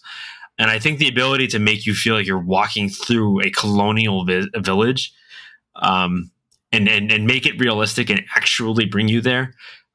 Yeah, I mean, hats off to them for this one. I mean, this is like chef's kiss. Like, it was just holy crap. Like, I'm speechless. I was speechless the first time we went through it, and I was speechless the last time we went through it, just because of how well it was done. And I'm pretty sure I did this house like 9 times, so it was easily my favorite house of the year. I would have given this one house of the year, and I think, I'm not going to lie to you, if I was to rank every single house I've ever done at Horror Nights, this would be top. This would be number 1. Number 1, wow. Over And I'm not sure Graveyard that Games?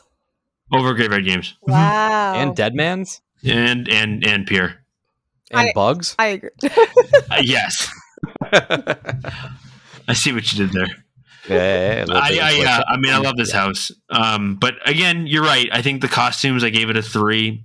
Sound and special effects and scares, I gave all 3, because I think that's where it hurt it a little bit. Not saying that they were bad, but they made heavy use of the mirror effect. I forget what they called it, but where looks like there's a special name, but it looks like it goes further, but there's actually a mirror there and someone comes out from behind it. I think they used it a lot in this house. At least it seemed like they did. Maybe I'm just imagining things, but it felt like they did. And then a lot of the scare actors in this, a lot of the triggers were the same. Yeah. And like the same noises, and they come out with a knife or a scythe or something like that. And again, I think that brought it back a little bit. I have a love-hate relationship with the mannequin scares, but they're so effective. They're just so fucking effective. Get you every time. And they get you every time, even though you know they're coming from where they're coming from after you've done it once or twice. But I think the other scares kind of bring it back a little bit. But yeah, and the story's great.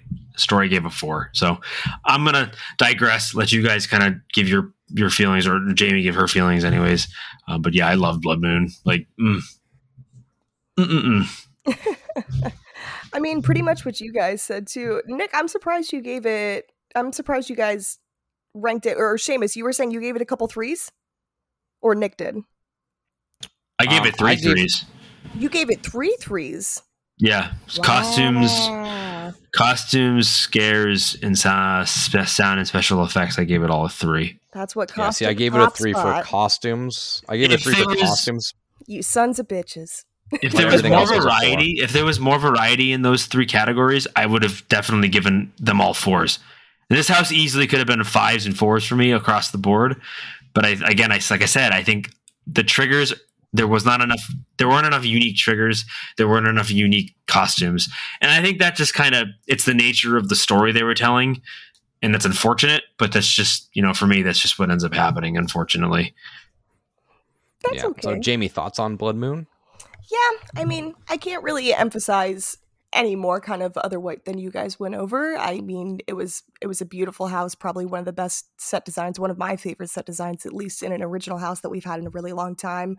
The only thing I could really more so agree with you guys on, and I still ranked it pretty high, was definitely the costuming. I feel like it needed a little bit more diversity in that sense. I do feel it was like kind of a lot of the samey characters. Although, like you said, Seamus, the mannequin, the cloaked figures, they will get me every single time. So that's definitely what had it go up for me. One thing that would have probably upped the scares a little bit more for me in the room with the pews that they had, kind of in the church pew-esque kind of setting. I wish on different nights, or maybe with different casts, that they would switch up where they had the cloaked figure sitting at, because I feel like they only had 2 in that room and they were always in the same spot. And I feel like since we did it a couple times, we knew it was going to be every time. And I feel like that had the potential to probably be one of the scariest rooms in that house. It was still a very scary house, but yeah, I honestly think this was a great house. I mean, I feel like I've said that about a lot of them. There was only a couple this year that I didn't really love that much, but yeah, I think it's good at number 2 spot. Yeah, it's funny too, because this is the number 2 spot and it is the 3rd lowest in costumes. Huh. It beat out just Chucky and The Last of Us. Okay. Everything else beat it in terms of costuming. Oh. But let's get into the number 1 with a 20.16, edging out Blood Moon by 0.16, is The Darkest Deal. This thing was just a powerhouse. It was like the little engine that could. We've referred to it as that in the past. This thing was like the first rumor to pop out this year, I think in like February or March, was, hey, there's a Devil Went Down to Georgia style house. And that was like, I don't know how it's going to play out. And I just don't even know if that's going to stick, because it's so early. And then it kind of kept presenting itself more and more and more. And it ended up staying. So set design got a 4.16, costumes 4.3, sound and special effects 3.8, story 3.8, and the scares a 4. So it's definitely just that high average house. Like, it didn't have the highest in any category, but it definitely just held that high average throughout the whole time. It was consistent. So, it was a consistent house. Yep, across the board. So for my rankings, I gave the set design a 4.5. I gave the costumes a 4, sound and special effects 3.5, story 4.5, and the scares a 4. So just very high, like high average, I'd say. I mean, for me, it was, again, between this and Blood Moon, this had one more 4 than Blood Moon did.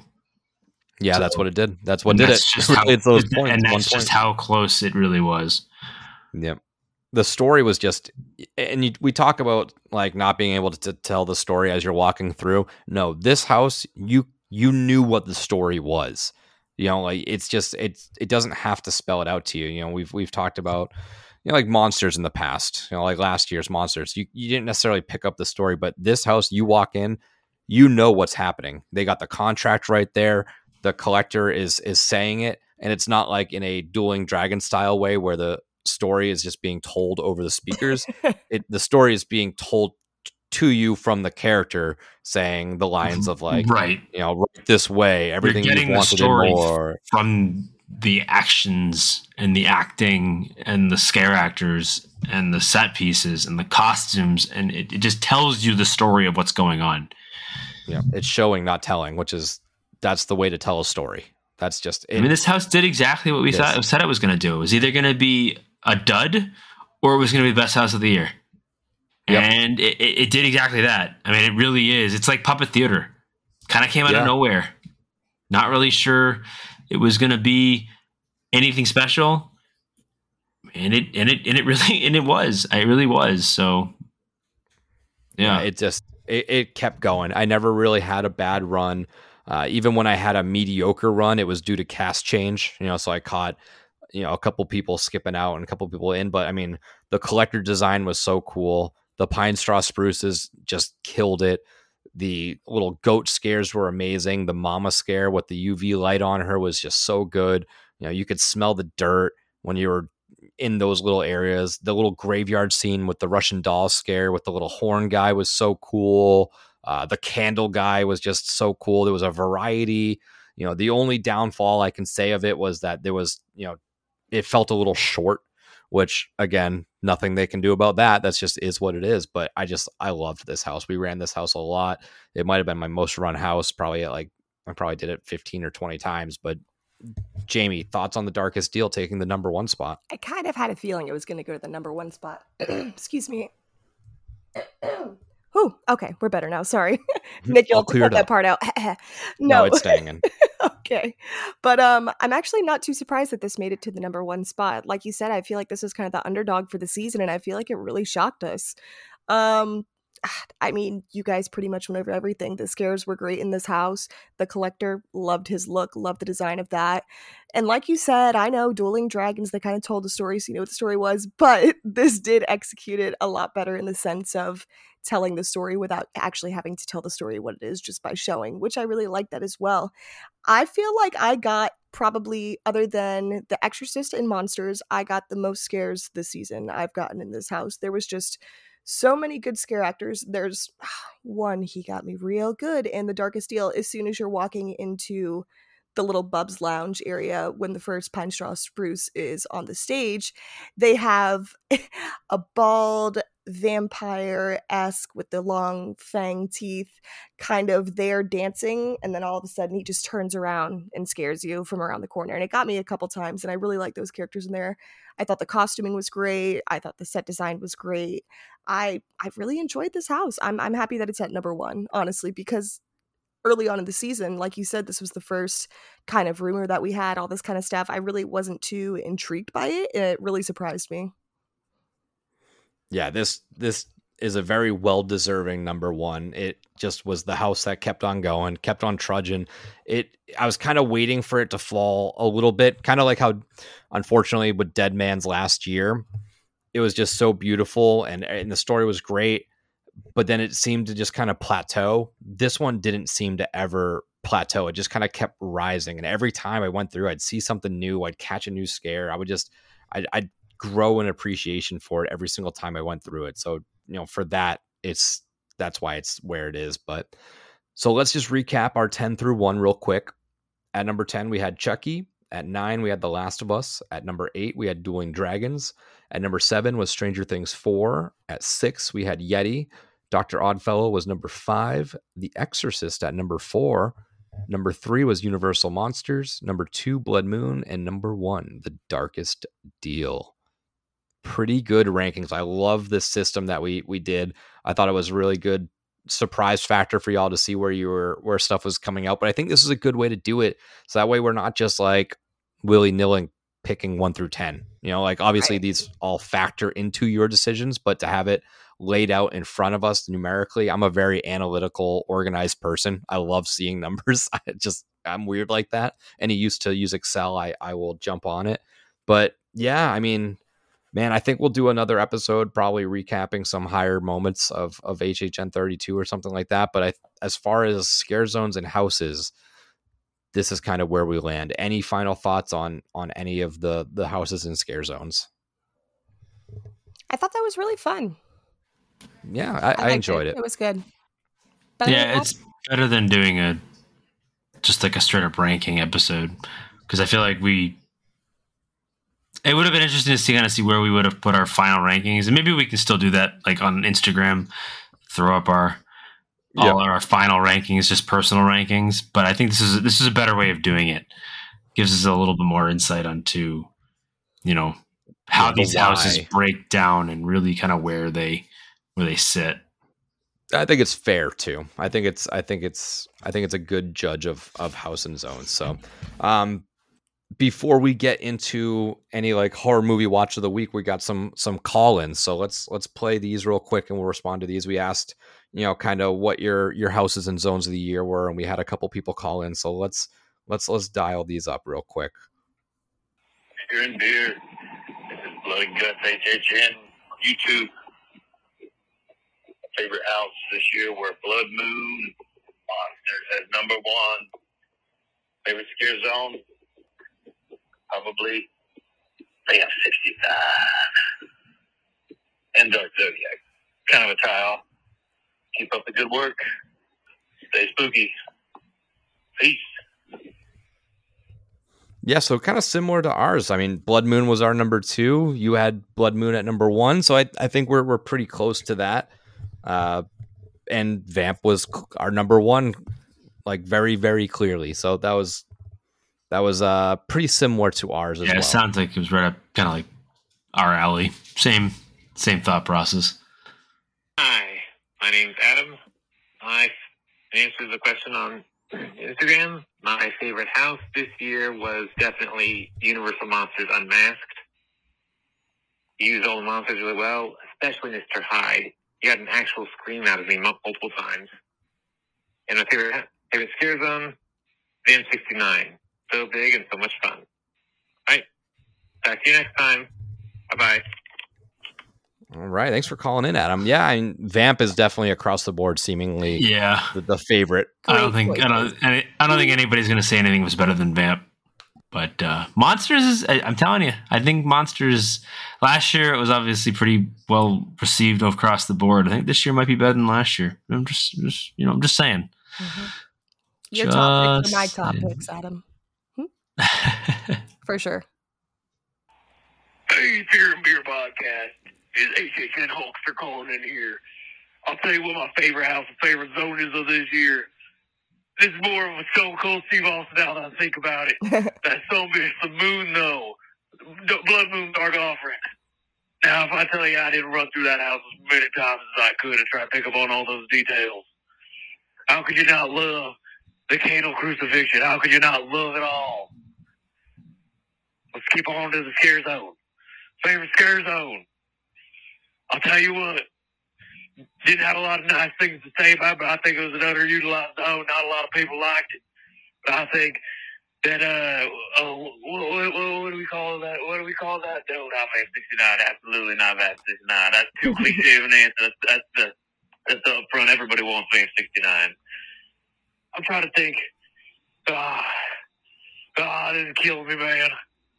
I can't remember what it was called. Dark Zodiac, I remember. How could I ever forget those chainsaws running in my head all night? Well, those are my two things. That's all I got to say so far. It is HHN Hulkster that has more of a Stone Cold Steve Austin twist on it. We'll work on this bit. I thought I had it better in my head the first time. Gotta love the Hulk Hogan. What you gonna do, brother? That was good. When the HHN Hulkster. I didn't know Hulkster was a fan. Comes down on you. With these 24-inch pythons. You say your prayers, you eat your vitamins, brother. Yeah. I mean, similar. I mean, we had Dark Zodiac at our number 3, so kind of right around there.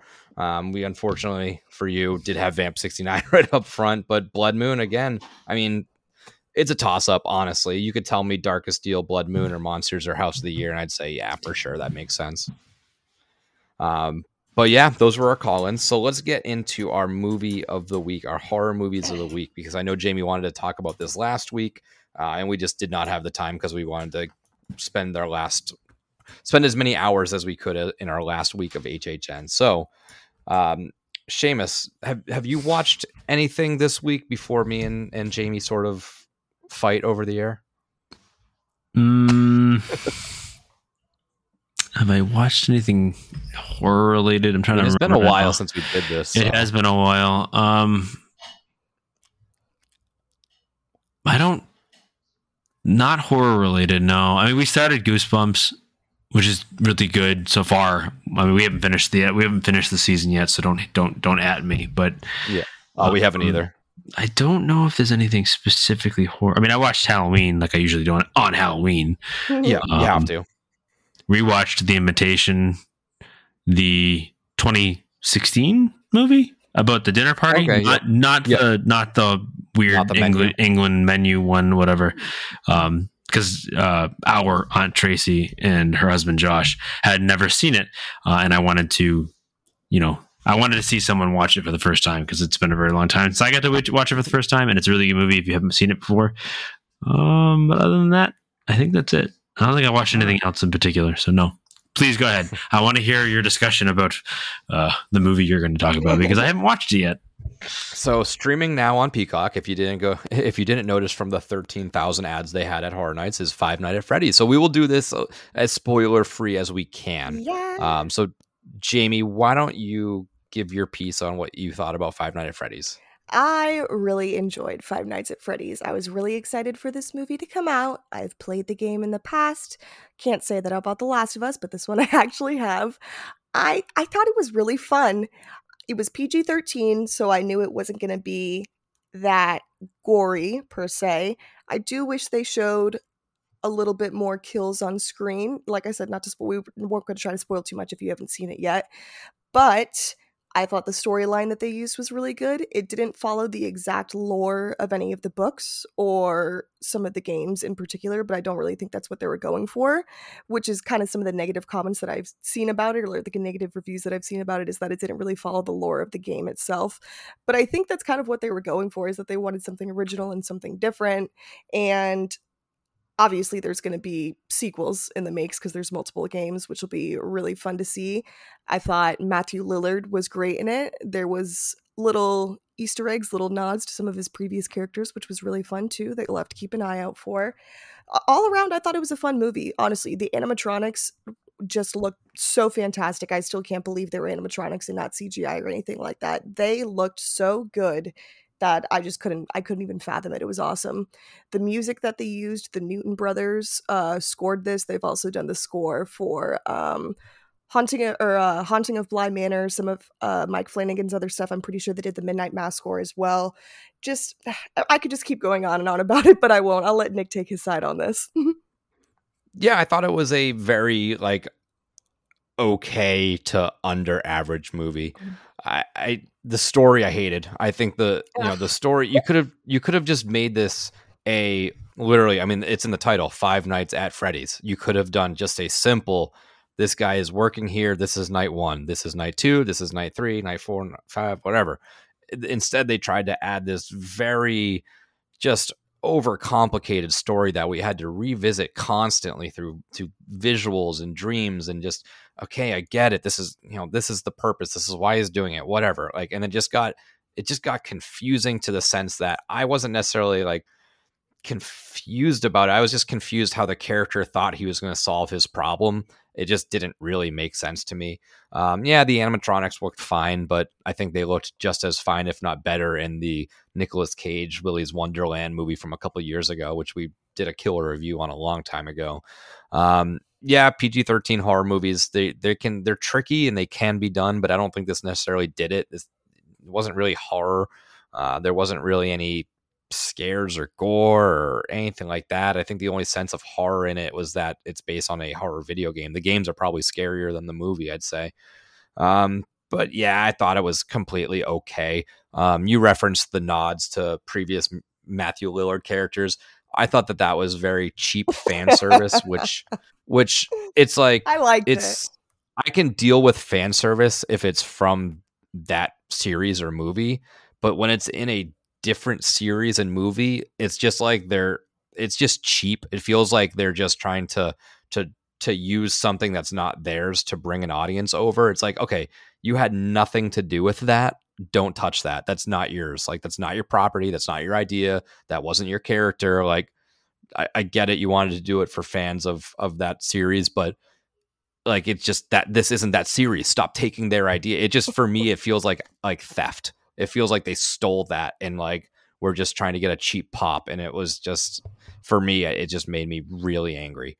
But yeah, like overall, it's a fun whatever movie. It's like, it's very, very inoffensive. You know, it's just a very okay average movie. So I mean, if you want to check it out, go check it out. People like seem to enjoy it. I guess I seem to be in the minority a little bit when it comes to the ratings of this movie, but it's whatever. It's a whole bunch of nonsense. And Jamie was getting mad at me because I knew he wasn't going to like it. The whole time he was quiet through the whole movie as I'm over here going, oh my God, can't believe it. Over here freaking out, thinking it's so cool. And I'm like, damn. As soon as the movie was over, I was like, you didn't like it, did you? You were like, no, not at all. No, I knew it. Just like us. Yep. Nope. Hate that movie. Hate it. Tried to watch it again recently. Hate it. Still sucks. I do want to give one honorable mention before we go for another movie that we watched that I think you did enjoy. So we also watched, it's now streaming on Shudder, the most recent Hell House film in the... Oh, I haven't watched it yet. Oh, never mind. Nick didn't watch. I thought you watched it with me. Maybe I just Oh no, I watched it by myself. I take that back when I was off work. Well, I don't even notice them around. Stop. I thought you were there because I just always feel you with me. I'm just chopped liver. Guess I'm just friggin' chopped liver. No, but I did watch the new Hell House LLC, The Carmichael Manor. It's now streaming on Shudder.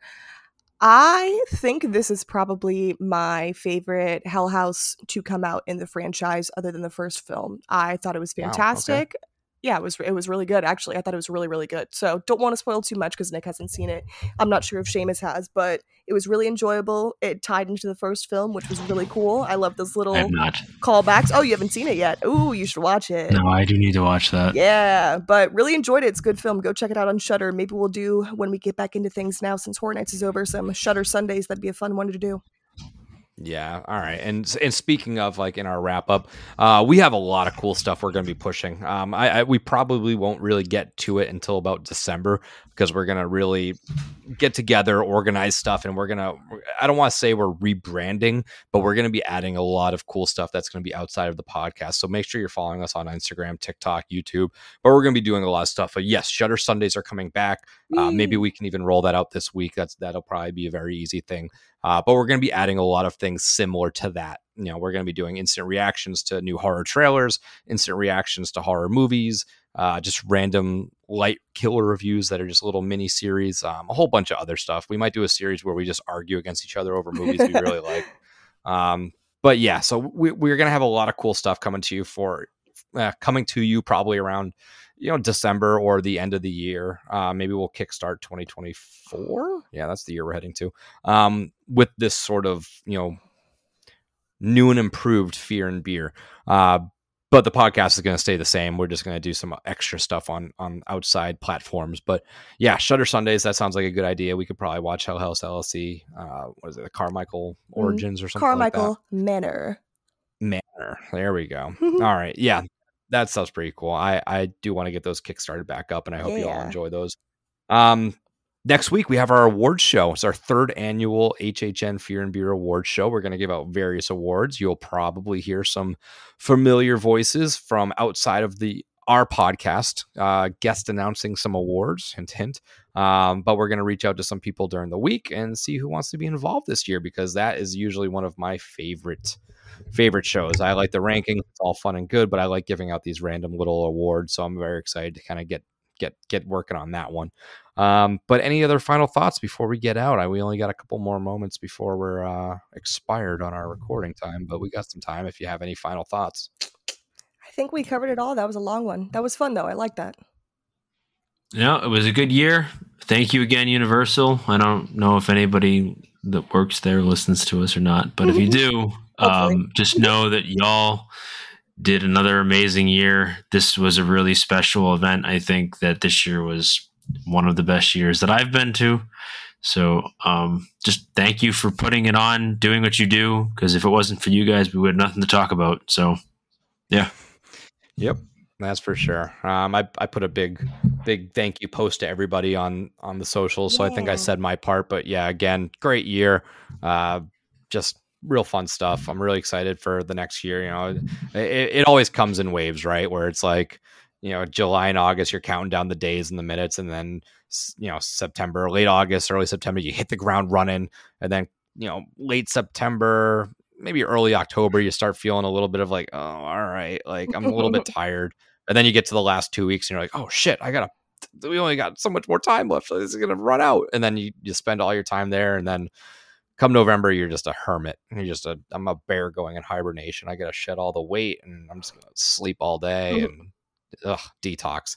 But until next time, this is Nick. And this is Seamus. This is Jamie. Happy off season. We are finally in the off season. We'll miss you. Bittersweet. Happy Hans. This is cursed. It's got a death curse. You know, it's Halloween. I guess everyone's entitled to one good scare.